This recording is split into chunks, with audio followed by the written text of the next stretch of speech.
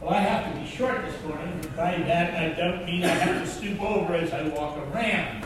I mean I don't have as much time as usual today, so my message must be short. And I'm okay with that, as I'm sure that you are. But don't get your hopes up. I'm never that short. I have no intention of wasting our time together. There are important things to say, and so they're going to be said.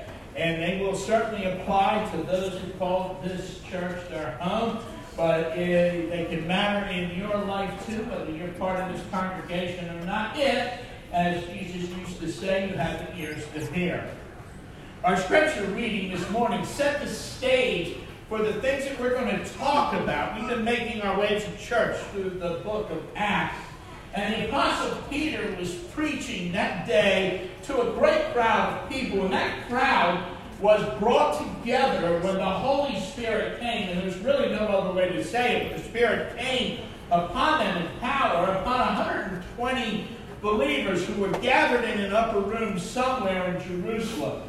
And Peter took that opportunity to proclaim the truth about Jesus Christ, that he had been crucified some 50 days or so earlier, but he had risen from the dead 3 days later after being laid in that tomb. And everyone in Jerusalem, those who lived there and those who were just visiting on that day, knew these things had happened. But they didn't quite understand it all. And so Peter told them that it was all part of God's plan to provide for the redemption of the world. And then as we read, Peter pled with them. He pleaded with them to put their faith in Christ.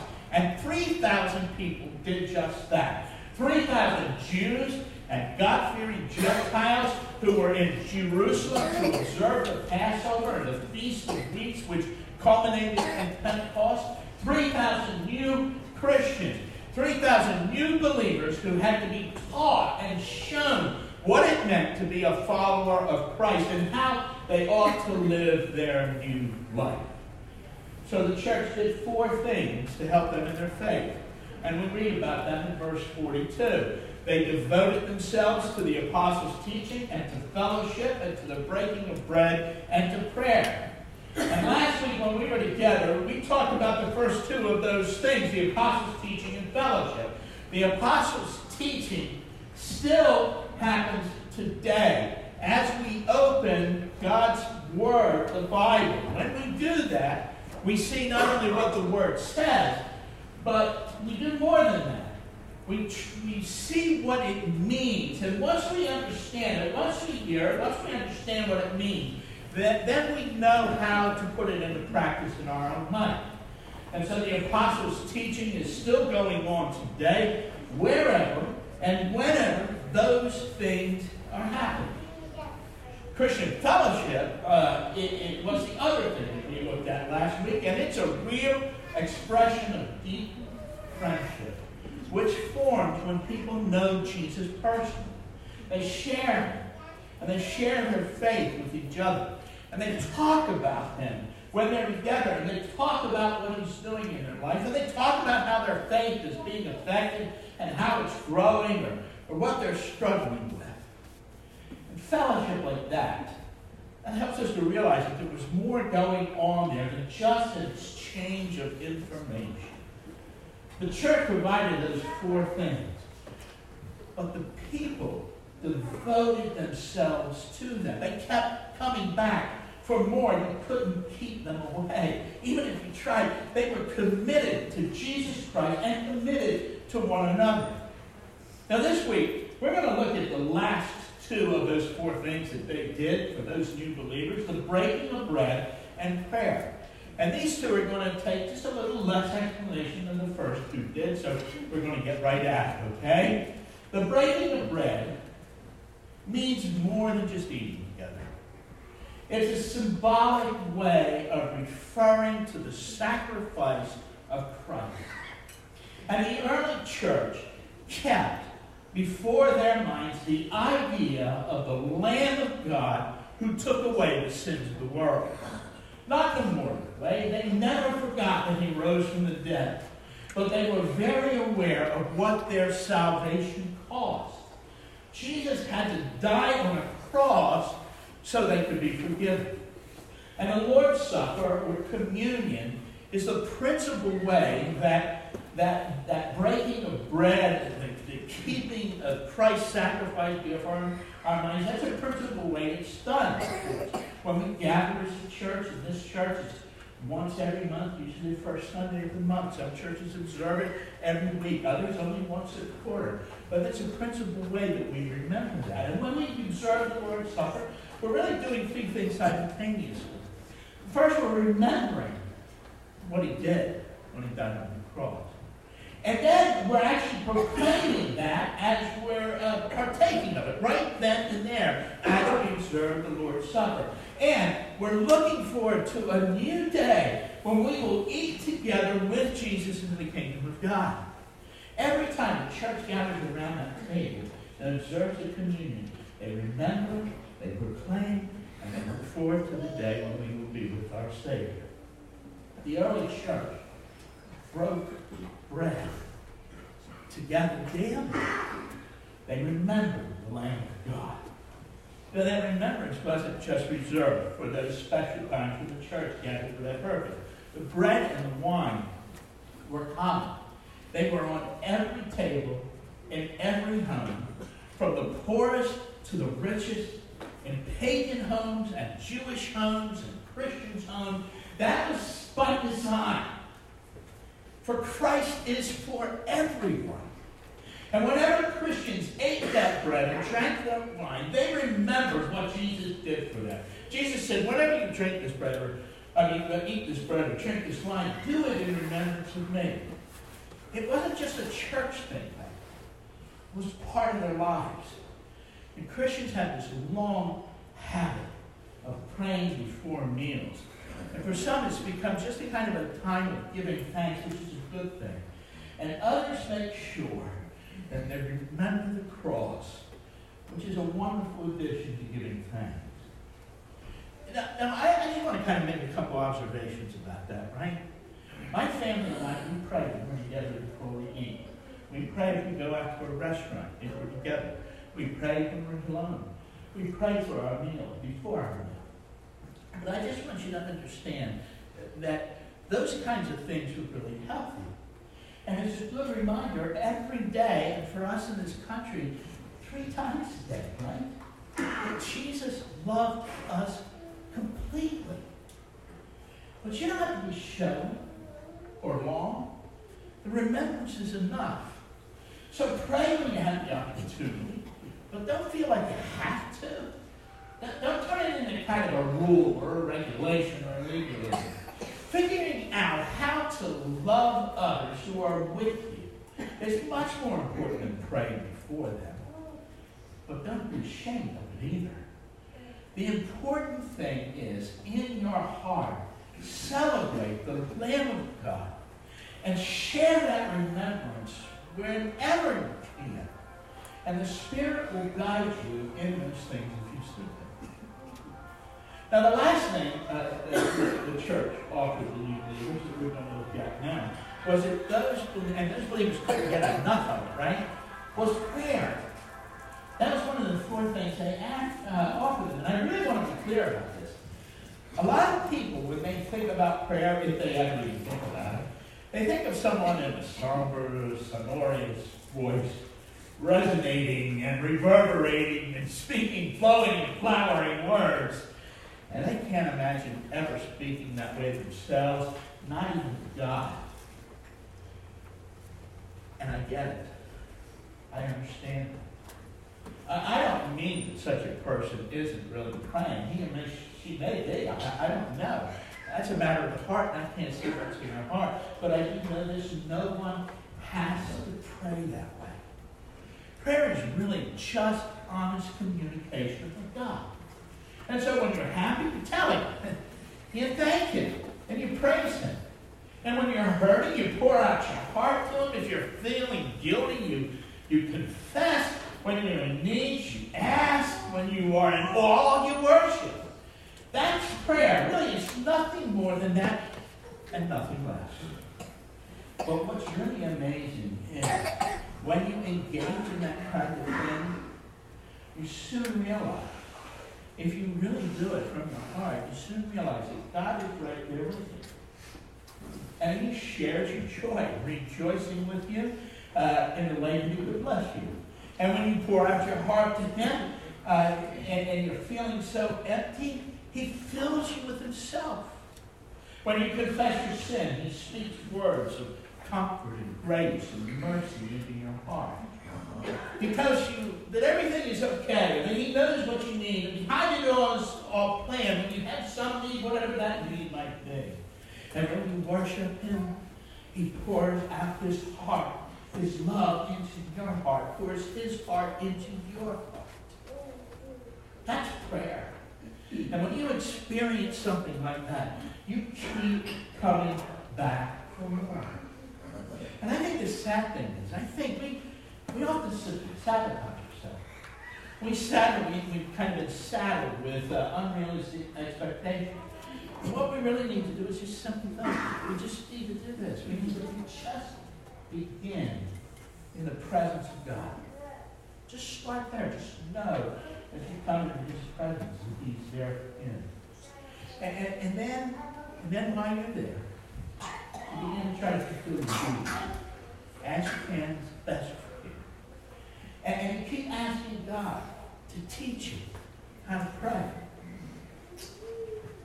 Those four things are what the early church provided for the new believers. The apostles' teaching, fellowship, breaking of bread and prayer, or let's put it this way, the teaching of the word, sharing Christ in their faith with one another, remembering Christ's sacrifice and helping them to engage in real prayer. But those things never go out of style. We never outgrow them. They are the way that we make our way through this life if we want to walk with Christ. And lastly, when we were together, we applied those two first things to our young people. They apply to all of us, but we apply them specifically there. Because we understand something. We understand that soon enough, our young men and women will be launched into the world which has become increasingly hostile to our faith. We talked about how we could help them to be prepared for the spiritual battles that would come their way, and how also to be prepared to give an answer to those who ask them about the hope that's in them. I pointed out then how Sunday school could be used in a powerful way to that very purpose. And I hope you were here, and I hope you heard, and I hope that you'll be a part of what we're going to start doing beginning on January 19th. I hope you'll pray for us, and pray for us as a church, and pray especially for our children and teens. I mean, we're already doing a lot of really good things for our young people here at White Rock Church. This is just one more part of that whole process. But it's an important part. And yet, I have to tell you something. Even if we do what we talked about last week, even if we do it successfully, it's not enough. And last week I mentioned that you, moms and dads, and grandmoms and granddads, that you need to love your children, and you need to pray for them, and you need to live the faith yourself before them. That those things are the foundation on which we as a church can build into the lives of your children and your teens, your young adults. And without that, there's very little that we're going to be able to do. But if you're doing your part, and I know you are, and I hope you are, and I pray that you are, then we can come alongside of you as a church to help you and help your young people. But even then, our young people need those last two things in that list that we talked about this morning. They need to be reminded of the sacrifice of Christ, and they need to learn about prayer. And you want to know something about this thing? Those aren't the kind of things you can teach in a classroom. Those are the things that are best learned by seeing godly examples. Examples in their home.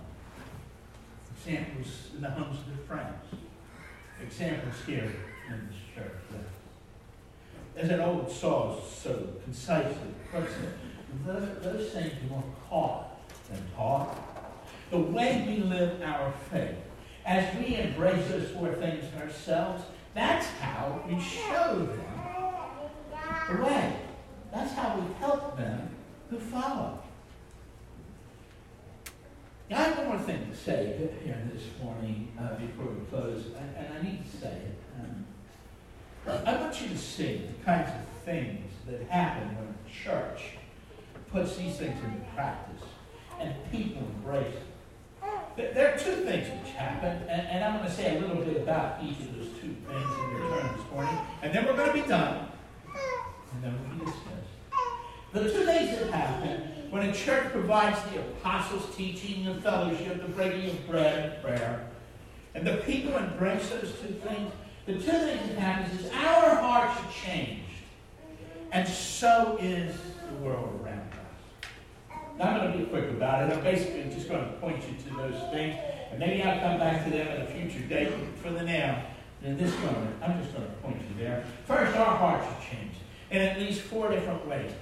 A deep and self-giving unity develops among followers of Christ. It's like nothing you will see anywhere else in the world. Verse 44 gives us an idea of it. All the believers were together and had everything in common. They sold their property and possessions to give to anyone who had need. I want you to understand this was not mandated. This is the fruit of love. Right? Let my life be the proof of your love. It was the fruit of the love that they had for Jesus Christ and for one another. It's like the love that we have for our children, right? I mean, when you love your children, you do anything for them. You sacrifice for them, right? And you never regret, not even for a moment, the things that you do for your kids.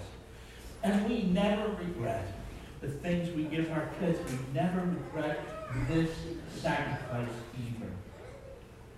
And then to those people in that early church, their hearts were changed so that they wanted to be with other believers to more fully worship God. The beginning of verse 46 says this: every day they continued to meet together in the temple court. That temple was a place of worship, right? So they worshiped not because they had to, but because they wanted to. They worshiped God with other believers because something happens when believers come together and really worship. See, God reveals himself then in powerful ways. I've been doing this for a pretty long time. And I've been where we are right now today. I know there's some of you that are sitting there and you know that God is speaking to your heart. Some of you don't know him personally. Some of you are going through hard times. But God reveals himself in powerful and significant ways when we come together as a church. You come in here and you never know what's going to happen. You walk in here and you get more than you bargained for. Because God is with us and in our midst. And they were also drawn together, so they met in their homes, so that they shared Jesus in their faith. Verse 46, they broke bread in their homes and they ate together. See, people on the outside, they don't get it, I think. But once you taste it, once you've got this kind of thing, you're always looking for it. I've said it before. I know you've heard me, but haven't there been those times in your life, like there have been in my life, when you're with other believers, and you've been with them all day long, and the day is gone, right, and the food's all eaten, and the jokes, the old jokes are all told, and maybe even be told, right? But still, you don't want to leave. You don't want to leave because your heart's home. It's a good thing. It's a taste of heaven. And lastly, we're changed because we're full of joy and sincerity when we praise God. To the end of verse 46 and the beginning of 47, with glad and sincere hearts, they praised God. They were full of joy. They were sincere as they praised God. There's no contrivance here. There's no plot. There's no plan. It's not the fulfillment of just some kind of duty, but simply an overflow of the heart that comes out of the mouth. Like those times, ladies and men, when you see the love of your life expressed. You know this time, don't you? And you can't help but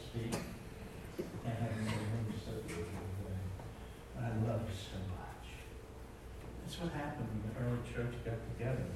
They couldn't help themselves. Praise just came out of their mouth in joy and in sincerity, and not because they had to do it. That's how the leaders changed. But the world has changed too. See, really living the faith changes the way the people in the world see us. Not everyone, no, of course not. But many, even if we don't realize it, they see us differently. Look at the beginning of verse 47. After he says the Christians were praising God, it goes on to say the Christians enjoyed the favor of all the people. See, those on the outside were looking in, and they liked what they saw. And that's the first step. It's an important step. It's the first step to what happens next. Have you ever had something come to you and say, you're different? I see something's different in your life. I want what you have. If you've never had someone come and tell you that happened, you've heard things like that happen. When Christians live in faith, people on that side see it. And there's nothing else like it. They love, they give. They put everybody else before themselves. And people want that. They long for it all of their life. And they didn't know it. They see it. And their attitude towards the faith changes. And then the last sentence of 47 says, and the Lord added to their number daily those who were being saved. Christians were living the faith, and the world was changed. And many on the outside came in from that cold, dark, and dying world. It's pretty much the message today. You know, if we as a church provide those four things, the apostles' teaching, fellowship, breaking bread, prayer, or put another way, teaching the word, sharing our faith with other believers, Christ with other believers, remembering Christ's sacrifice and engaging in real prayer, combined with the devotion to doing these things, we will have our own hearts changed. And the world around us that we interact with will change too. We'll come to know the deep, self-giving unity that the early church had. We'll seek out worship with other believers. We will share our life together, and especially our faith, and we will be full of joy and sincerity as we praise God. And our world's going to change. People are going to see it. They're going to want it. They're going to approve of it. And many of those will come to know Christ. They'll become our brothers and sisters for all eternity. Now, is that too big for us? Is that too big for us? Well, yeah, if it's just us alone. But we're not alone. God's with us. And this is what He wants for us. This is what He wants for Bible Church. Just as He wants it for every other church. So whether you're part of this church or not, if you don't have it, come to church. I'll say what I say to everyone who belongs in this place, who has joined long ago, or who counts themselves in our number. Come join us. Come join us as we advance the kingdom of God.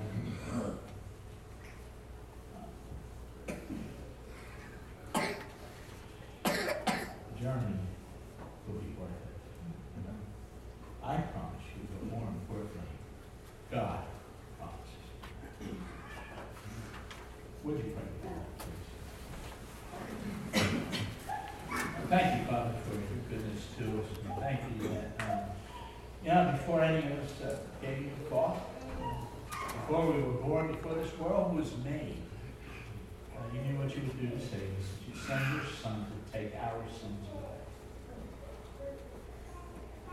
And all this time, you've been at work in our lives, drawing us to yourself. What an amazing, what an